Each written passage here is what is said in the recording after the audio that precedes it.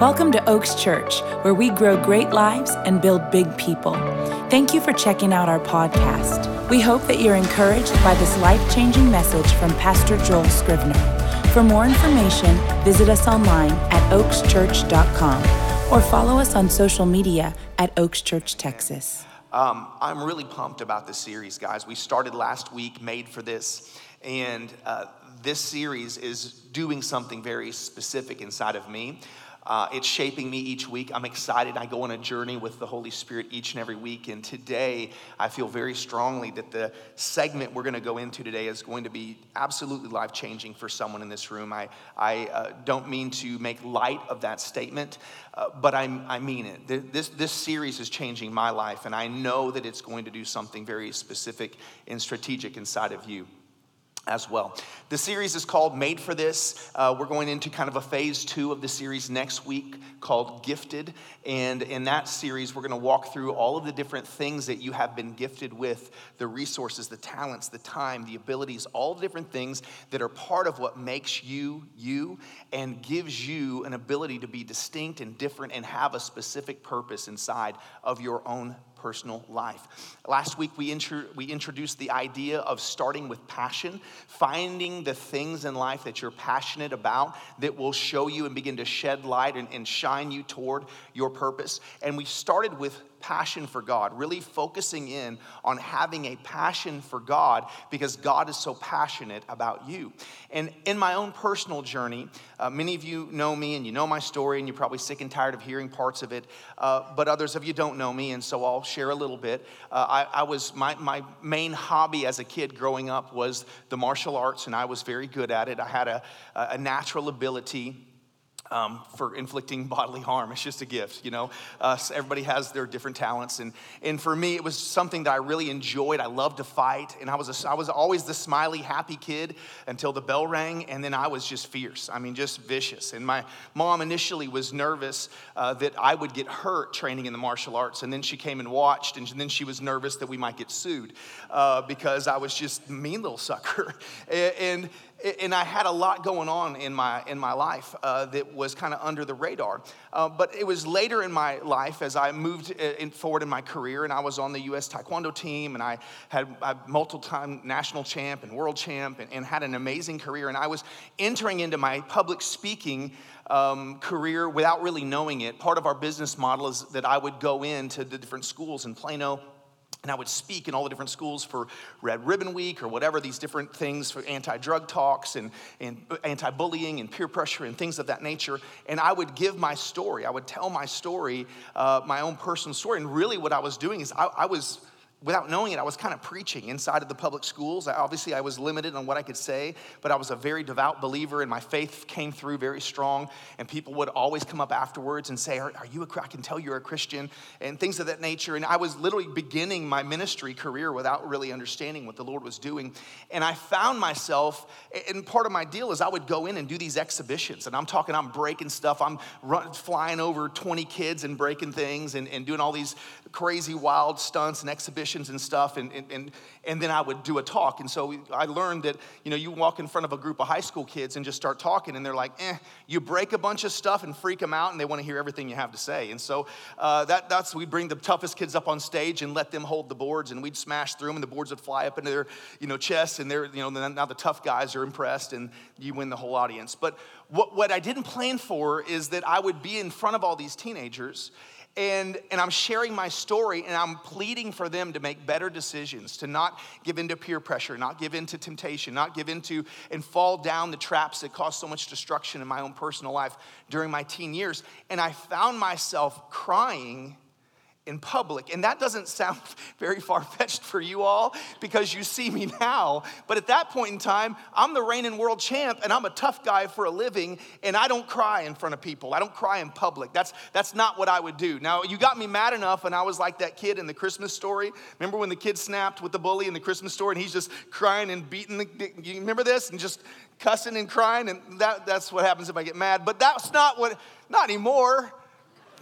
Kinda, but anyway, at this point in time, I wasn't a big crier in public, and I'm literally finding myself crying in front of high school and middle school kids, and that's not cool. That's just, it wasn't a good look for my business. I'm there to grow my business and help some people, but I'm walking out, like this is the third time in a row, and I'm walking out of this thing, and I'm mad at God. And I'm like, God, what are you doing to me? What is going on? I was so mad at him because I felt like he was making me look like an idiot in public. And he might have been, I don't know. But he says to me, I'm walking to my car, he says, Joel, I'm showing you your passion. And I was like, I didn't understand. He said, you thought this whole time that your career, your hobby, the martial arts, this whole thing that you've lived 15 years of your life devoted to accomplishing things, gone all over the world, all the things that I'd done, you thought that was your passion, but it's not. It's never been. Your passion is my people. And I'm 26 years old, and it was this beginning of a shift inside of me that I began to hear myself say things that would freak me out, because I would say to someone, if I ever leave the martial arts industry, it'll be because, I answered the call and went into full-time ministry. And then I would be like, what did you just say? Shut up, don't ever say that again. I would hear myself saying these things, and it was the complete opposite of what I had said I wanted to do with my life for my entire life up to that point. And then at 28 years of age, I woke up on the wrong side of the bed one morning and just realized I'll never be fully satisfied in my life until I'm using my abilities, my talents, my strengths to further the gospel all the time, and not just do what I'm doing in this sector, in this part of the world. But I want to encourage you that you may or may not have had an experience like that, where the Lord really showed you your passion yet. But it's been a journey for me through segments of my life. And the key critical component in that is that I had a very devoted relationship with God. As a business professional, I spent hours in the presence of God on a daily basis. I spent hours in prayer, hours in the Word. I literally, it was my hobby had become my business. So my martial arts hobby was now my business, and my spiritual life had become my hobby. And so in my free time, I devoted it toward my spiritual life, having no idea that it was grooming me and preparing me for what I'm doing right now. And what's interesting is when I stepped into the vocational ministry world, I quickly realized that I'd already been doing it for years. It's the only thing I knew how to do, was to create content and to inspire people and motivate people to be the very best version of themselves using the Word of God. It was what I'd always done my whole life. What I want to say to you is that God has had you on a path, and He's been preparing you your whole life, whether you recognize it or not. For me to think that I could take a career of beating people up and somehow that would be good for church work, it didn't make sense. But God, in His all-knowing sovereignty, He worked all things together to prepare me for the new season that I would walk into. And He'll do the same thing for you. See, when our passion for God is first, it purifies our own heart's desires. When your first passion is God, it purifies your own internal desires, because those desires become submitted to Him. We all have desires. We all have good desires. We all have bad desires. You have this thing that you walk around in called flesh. Paul, who was one of the greatest ministers of the gospel of all time, the way he described his flesh was that he lived in a constant battle, a constant war. He said, what I long to do, I can't do, and what I hate, I find myself doing. He says there's a war waging inside of me. And you may feel that at certain times. And I've learned through experience that these appetites or desires that you have that may be ungodly, the more you starve them, the weaker they get. The more you feed your good and godly desires, the stronger they get. And so it's about which ones you focus your energy and which ones you feed. And those are the ones that really grow and develop and become the strongest desires that move and motivate you forward. There's a story, or actually just a circumstance in the book of Jeremiah that I looked at this week that really was interesting to me, because it's got a couple different things on either side of a really intense thought. And so I'm going to read it to you. It's from Jeremiah 17, verse 7.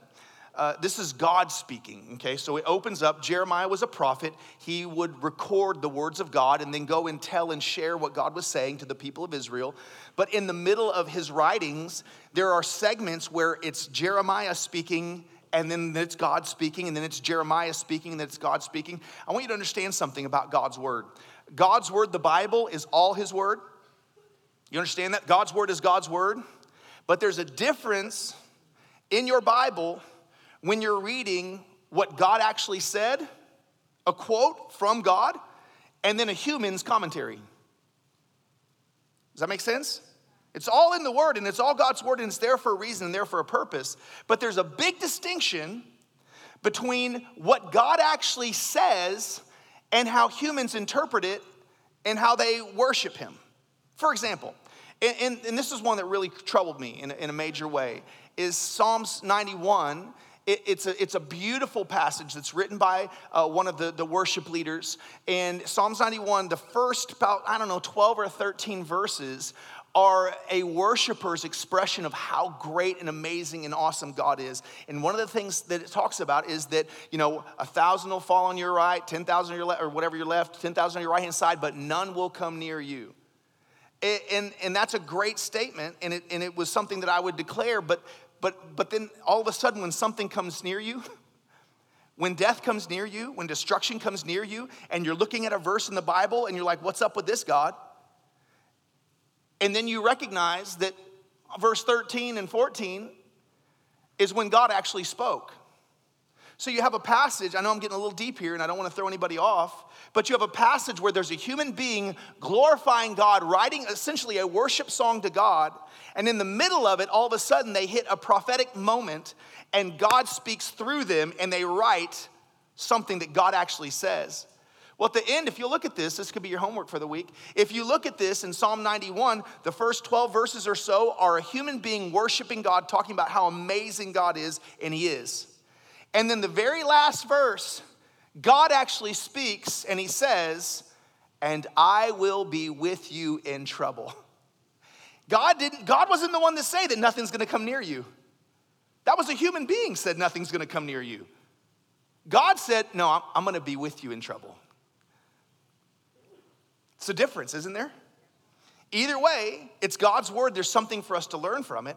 But it's also very important that we recognize when we read the scriptures, there's a difference when you're reading the Bible. Okay, if it's all God's word and you're looking at the Pharisees and the things that the Pharisees say right next to what Jesus actually said, isn't there a difference? Okay, just check it. So here's Jeremiah's experience.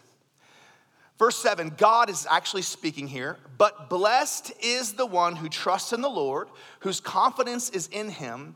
They will be like a tree planted by the water that sends out its roots by the stream. It does not fear when the heat comes. Its leaves are always green. It has no worries in a year of drought and never fails to bear fruit. Watch this. Now Jeremiah pipes in. The heart is deceitful above all things and beyond cure. Who can understand it? This is Jeremiah's response to God's statement. And then God speaks again, verse 10. I, the Lord, search the heart and examine the mind to reward each person according to their conduct, according to what their deeds deserve. There is a statement that I've heard lately in our culture, and it's a statement that's used to justify doing pretty much whatever you want to do. And the statement is this: the heart wants what the heart wants. But according to this passage, Jeremiah, who spoke for God, recognized that his own heart was incredibly deceitful. Has your heart ever deceived you? Has your heart ever led you off the path? I know mine has. Have you ever desired something and then found out it wasn't what you should have desired? You ever fallen in love with the wrong one? I grew up in Oklahoma, and so Garth Brooks' song, I Thank God for Unanswered Prayers, means a whole lot to me. I prayed a whole lot of times for the wrong woman. Finally, I found the right one. Come on, our heart can lead us astray. Your emotions will lie to you. Your feelings will lie to you. If we acted out our feelings all the time, none of us would have very many friends. We wouldn't have successful marriages. if it was all about obeying our emotions, obeying our feelings, fulfilling all of our own desires, our desires are something that have to be submitted to God. Now, this is important that you understand that God actually gives you desires. But those desires have to be submitted to him. See, there's a story in the Bible about Abraham and his wife Sarah, and they were believing for a child, and God gave them a child, and it was actually the child of promise that God would bring the entire lineage of the Israeli people and Jesus through. So the Savior of the world was going to come through this child. His name was Isaac.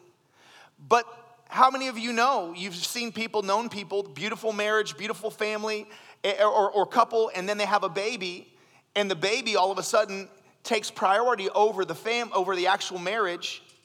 You ever seen this happen? And now the baby is more important than the marriage relationship. The marriage relationship suffers, sometimes falls apart and unravels, and now the baby suffers. And the whole container to bring the greatest success vehicle for the baby falls apart because the baby became the priority instead of the actual marriage that was the container for the baby. It's not a marriage seminar, but it might help somebody. See, God will give you a promise, but if you're not careful, he'll give you a gift, he'll give you a talent, he'll give you an ability, he'll give you a future, he'll give you a job, he'll give you resource. But if you're not careful, the promise that God gave you, the desire that was initially good can become an idol. And you may have times where you have to test that and lay that thing back on the altar and allow God to purify it again. I can tell you time after time after time that I've laid things, my own desires, my own heart, my own wants, I've laid them on the altar, things that I was convinced that God wanted me to do, had given me to do, but I'd come into a place where all of a sudden I'm realizing that this promise is so important to me that it's taking preeminence to the one who gave me the promise. See, the promiser has to remain the priority. Psalms 37:4 says, "Take delight in the Lord, and he will give you the desires of your heart." If the Lord is your desire, your desires are his delight. Man, that's good. That's not in my notes. Say that again. Write that down. If the Lord is your desire, your desires are his delight. If you delight yourself in the Lord, he'll give you the desires of your heart. But he has to be our delight. Because it's one of those things. I mean, any of you that have kids, man, I'm telling you, my kids, they know how to work me, man. I got girls, they got me wrapped around their little fingers, and they know how to look at me and just how to say the right things and just how to tug on my heartstrings. It's hard for me to say no. Now, if they come to me with an attitude, it's easy, right? But when I'm their delight, I can't wait to fulfill their delights. Amen? And how much better is God than us? He's a better father than we are. But it's important that we know our own hearts. You got to know your own heart. You've got to take inventory of your own heart because your heart can lead you astray. Scripture declares that we are instructed to guard our heart. It's the number one thing that I talk to my little daughters about, right? Sydney's going to be 16 in a week, and I talk to her all the time because she's a cutie patootie, and boys at school like her. And I'm like, girl, you better guard your heart. Sorry, I'm talking about you, baby. Don't be embarrassed. You're supposed to be serving in kids ministry. I was going to do this without you here. I'm just kidding. I'm just playing. I'm just joking around. Oh, to be a pastor's kid, it's such a hard thing. Anyway, but literally, it's the number one thing. You're single. You're a teenager. You better guard your heart. Let some little floozy trick you. My dad would tell my sisters all the time, don't let some little hairy-legged boy come in there and tell you something. It's important that you understand, but it's not just for teenagers. Single folk, you better guard your heart. Married people, you better guard your heart. Because out of it flows the wellspring, the vitality of life, the passion of life flows out of your heart. And hope deferred makes the heart sick. I don't know if you've been heart sick before. I've been heart sick. I've been heartbroken before. And it steals, when you're heartbroken, it steals your vitality. It steals your passion. It steals your zeal for life. And it's so important that we guard our heart. We got to ask ourselves, when we're looking at different things that we feel like we want to do, we got to ask ourselves some questions. Do an inventory of our own heart. Why do I want this? who is this really for? Does this ultimately glorify me, or does this ultimately glorify God? Does this hurt or help others? The desires of your heart have to be submitted to God. And if they pass that test, then God will bless them and he'll glorify them and he'll release his favor upon them. There's nothing wrong with desiring good things. You've got a really good father, and your father desires for you to have good things. Just like you desire for your kids to have good things. None of you want your kids to suffer and lack. None of you, a good parent wants their kids to launch off of the platform that they provide for them with their life and do better in their life than they did in their own. That's what a good parent desires. We don't want our kids to be scallywag ne'er-do-wells that never get out of the house. We don't want the 50-year-old kids to living in the basement. We don't have basements here. I don't know why I said that. But you know what I'm saying? We want our kids to stretch their wings and to fly and to soar and do great things. How much more your heavenly Father wants great things for you. Jesus actually said that, you know.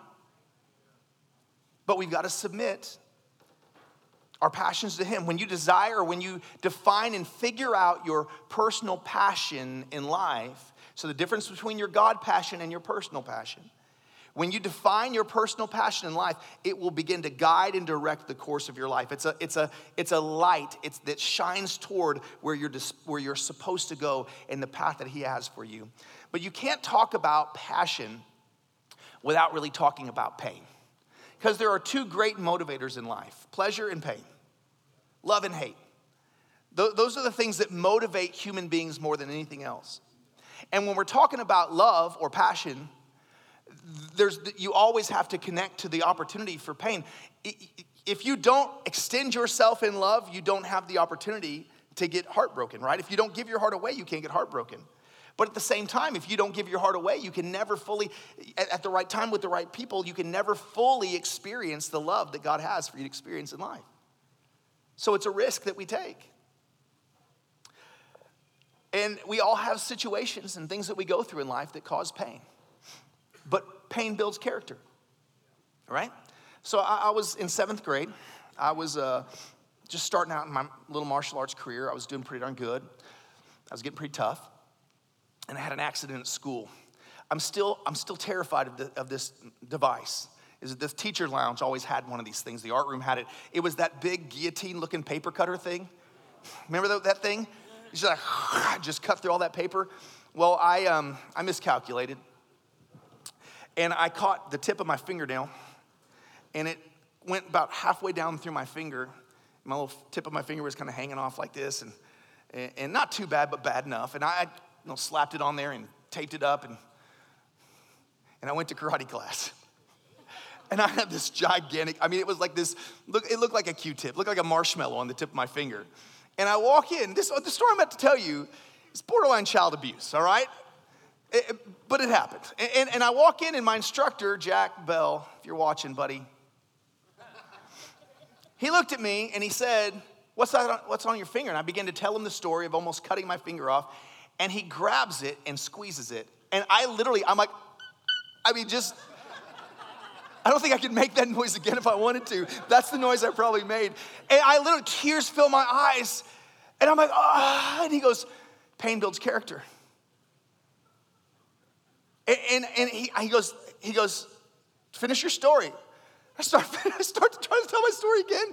He grabs it and squeezes it again. I'm like, I'm crying now, and it's bleeding and whatever. And he says, pain builds character. He goes, finish your story. I said, no. He goes, see? Pain builds character. Now, that's the worst illustration ever. That's child abuse. But I never forgot that story. I never forgot that moment. And I don't know what he was trying to teach me. But listen, the things in life, don't trust him. I don't know. That he's really a big jerk? Maybe. I don't know. Taught me something. But there's actually a scripture, because that's not in the Bible, pain builds character, but it kind of is. When you look at a passage like Romans chapter 5, verse 3, it says, not only so, but we also glory in our sufferings, because we know that suffering produces perseverance. Perseverance produces character, and character hope. And hope does not put us to shame because God's love has been poured out into our hearts through the Holy Spirit who has been given to us. Suffering produces perseverance, and perseverance, character, and character, hope. There's a purpose. Listen, there's a purpose for your pain. The times of pain in your life, the times of suffering in your life, there's a purpose for your pain. There's a reason you go through those things. And many times it doesn't make sense, and we ask God why, and we get angry and frustrated. But as I mentioned in weeks previous, the question is not why. The question is, what am I supposed to learn from this? Because when you can learn the lesson of the pain points in your life, it'll help you recognize your passion at a different level. I was speaking with someone last night. I was talking at Joe and Diane's small group, and it was a really beautiful time.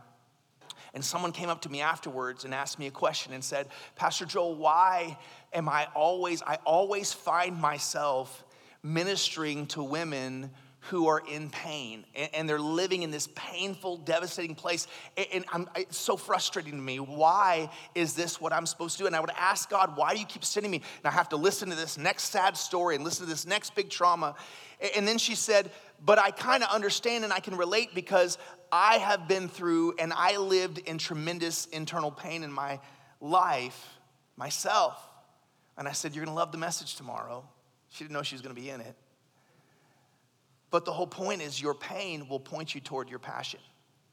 And your passion will point you toward your purpose. I want to show you a little schematic that I had our team make for me. That is a beautiful cycle that shows that if you can learn the lesson from your pain, it'll connect you. Come on, guys, you have seen this a gajillion times. Someone that goes through some type of a trauma and it becomes their cause. They lose a life, they have something destructive happen, and all of a sudden, instead of it destroying their life, they choose to create it into a passion in their life that gives them a purpose and a cause for their life. And if we can learn the lesson from the pain, we can identify a passion point that will guide us toward our actual purpose. And this is what's going to bring us into a cycle in our lives that creates incredible satisfaction. See, when you live for yourself, you will ultimately be unsatisfied because your flesh and your cravings will never be full. But when you can learn to become full by helping others, the satisfaction that you gain is incredible. When you become full by fulfilling what God has designed and called you to do, it's an incredible thing that happens inside of your life. So many parts of my life were fueled by pain. See, it was the pain of being taken advantage of as a small boy by an older cousin that created in me a rage, an anger, a hatred. The beginning stages of why I was so good in the martial arts was because I had a rage inside of me that no one knew about. I had a secret hate inside of me that fueled me. But later on what happened is that I learned that by being willing to talk about what I had experienced being abused by a cousin would set thousands of people free in my life. And so a pain became a passion to help other people. It turned into purpose. And you'll find this all over. You'll find this in the scriptures too. Let me take you to the story of David. We're going to walk through David's life all through this series. We talked about how David last week had been rejected. He had been mistreated. He had been unwanted by his own brothers, his own father. He dealt with loneliness. He was in the field with the sheep all the time. Imagine the loneliness. All you have is these dumb animals, right? You're constantly having to protect them, and you can't interact with them. Or I guess you try to. Maybe you start naming them Bob and Larry and whatever, and try to have conversations with the sheep. It can get pretty lonely out there. But David cultivated a relationship with the Father through worship in that season. And I'm going to take you to a portion of the story where we have the David and Goliath, but I'm not going to go to the part that normally you would look at. I want to look at a part where David connects to a place of passion that was also connected to a place of pain, you'll see.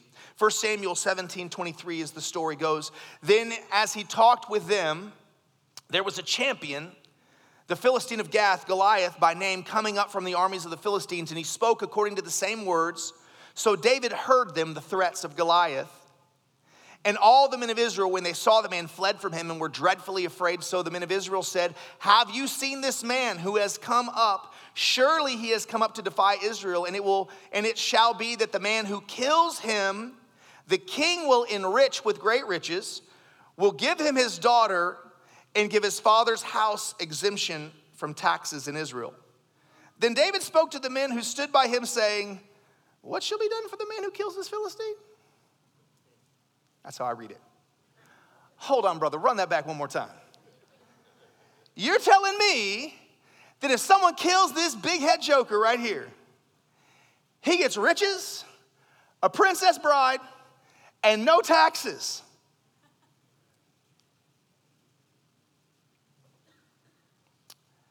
So this is what David says. What shall be done to the man who kills this Philistine and takes away the reproach from Israel? So now all of a sudden now he's connecting into the offense of Israel. For who is this uncircumcised Philistine that he's getting fired up now, he's pumped, that he should defy the armies of the living God? And the people answered him in this manner, saying, so shall it be for the man who kills him. Now Eliab, his older brother, heard when he spoke to the men, and Eliab's anger was aroused against David. This is one of the moments that you see David's abuse from his siblings. His anger arose against him. He says, why did you come down here? And with whom have you left those few sheep in the wilderness? So he's belittling his job. I know your pride and the insolence of your heart, for you have come down to see the battle. And David said, what have I done now? Is there not a cause? And then he turned from him toward another and said the same thing. And these people answered him as the first ones did. See, David in this place, you see the moment of pain, the anger, the rage that must have been inside of David from being mistreated by his brothers for so long.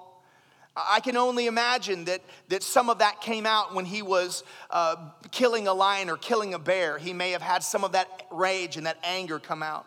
And now here he is in a moment, and he's recognizing that there's an opportunity. See, I wanted you to see this part of the story because obviously pain was a motivator inside of David's life, but also pleasure was too. And there was nothing wrong with David desiring riches, a good-looking princess bride, and no taxes. So someone else, and look, this is what his brother did. His brother judged him. I know the pride and the insolence of your heart. See, if you ever decide you're going to go out and do great things, people are going to judge you.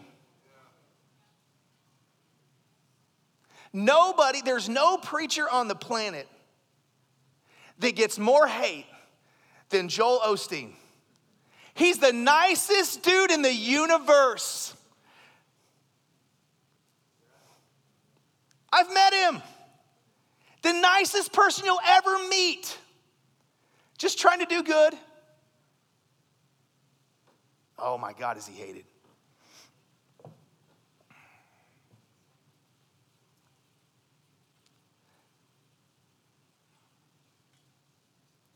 My question is, will you bow down and back away from what God has given you passion to do because of what other people think or how they judge your motives, what they're going to say about you? Or will you hold on and harness that passion and obey God and do what only you can do through his power? You're on this planet because he has something for you to do. You're on this planet because he has a cause for you. My dad, I tell the story often, he's 82. He wakes up every morning, takes a breath, looks around. I'm still here. There's more for me to do today.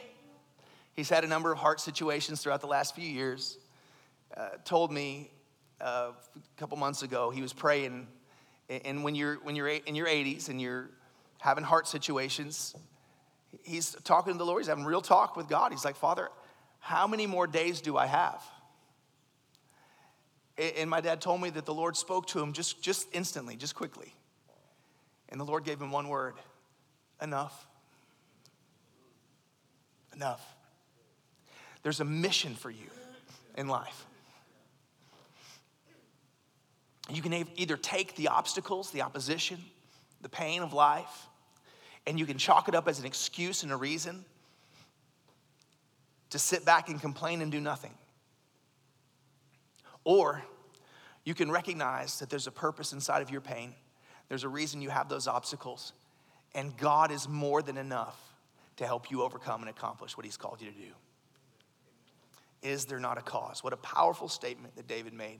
We know the rest of the story, how he went and God gave him the ability to kill the giant. But we've got to come to that place. And if we're going to find the cause that we have in our life, there's a couple very practical things that I'm going to share with you. Number one, you've got to embrace suffering.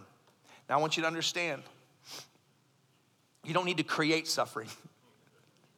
I'm not talking about some kind of, penance, punish yourself type thing. That's not what I'm talking about. There is no condemnation for those who are in Christ Jesus. This idea of embracing suffering can be perverted, and you create suffering for yourself because of some misguided idea that it's going to make you more holy. It's simply not true. Life has plenty enough suffering in store for all of us. We don't have to go seek it out. But when we find it, listen, I've had times and moments where, years ago, times where I was working for someone that was horrible to work for. Horrible to work for. And this person would verbally abuse me, would threaten me. It was not good. But the Lord was teaching me through it. See, oftentimes you'll have experiences with people that you begin to despise, and the Lord is showing you who not to be in your future. See, you can learn just as much from a bad boss as you can from a good boss. You can learn a lot from a bad parent. And some of us, listen, if we're not careful, we hold on to the pain of a bad season, and we miss the whole point of the season was for you to learn so that you connect into passion and be a different kind of person with your own personal purpose. So embrace suffering. Number two, learn from pain. You have to learn from it. If you don't learn from it, it's wasted. Number three, fuel godly passion. Fuel godly passion. Make sure that what you're doing, every major decision I make, I'm praying my guts out because I don't want to miss God. I don't make a single major move in my life without absolutely knowing God has confirmed to me over and over and over and over. The books I've written, the business I launched, you better believe I prayed and prayed and prayed and prayed to make sure that I knew that Oaks Church was God's baby, not mine.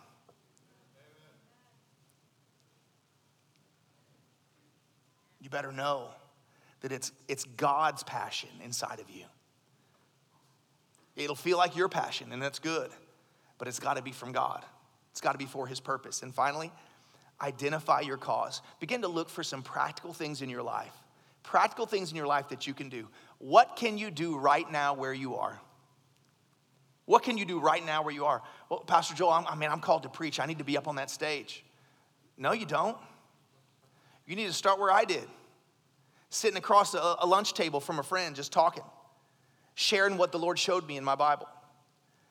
Then jumping into a small group, sharing in a small group, building. You have to build, guys. You don't. If you're given a platform, you'll fall off it. You've got to build the platform, and this works in business. This works in everything. You have to build it. If someone gets a promotion, an unwarranted promotion, doesn't typically go very well in business. Normally destroys them. You got to grow into it. That's part of the suffering. That's part of the tenacious nature that you have to be the type of champion God wants you to be. Amen? Amen. Let's pray. Father, thank you for this day. We hope this message has blessed your life. And if it has, we want to invite you to sow into what God is doing here at Oaks Church. It's as simple as going to oakschurch.com and clicking the Give button. On behalf of Oaks Church, thanks again for listening and have a great week.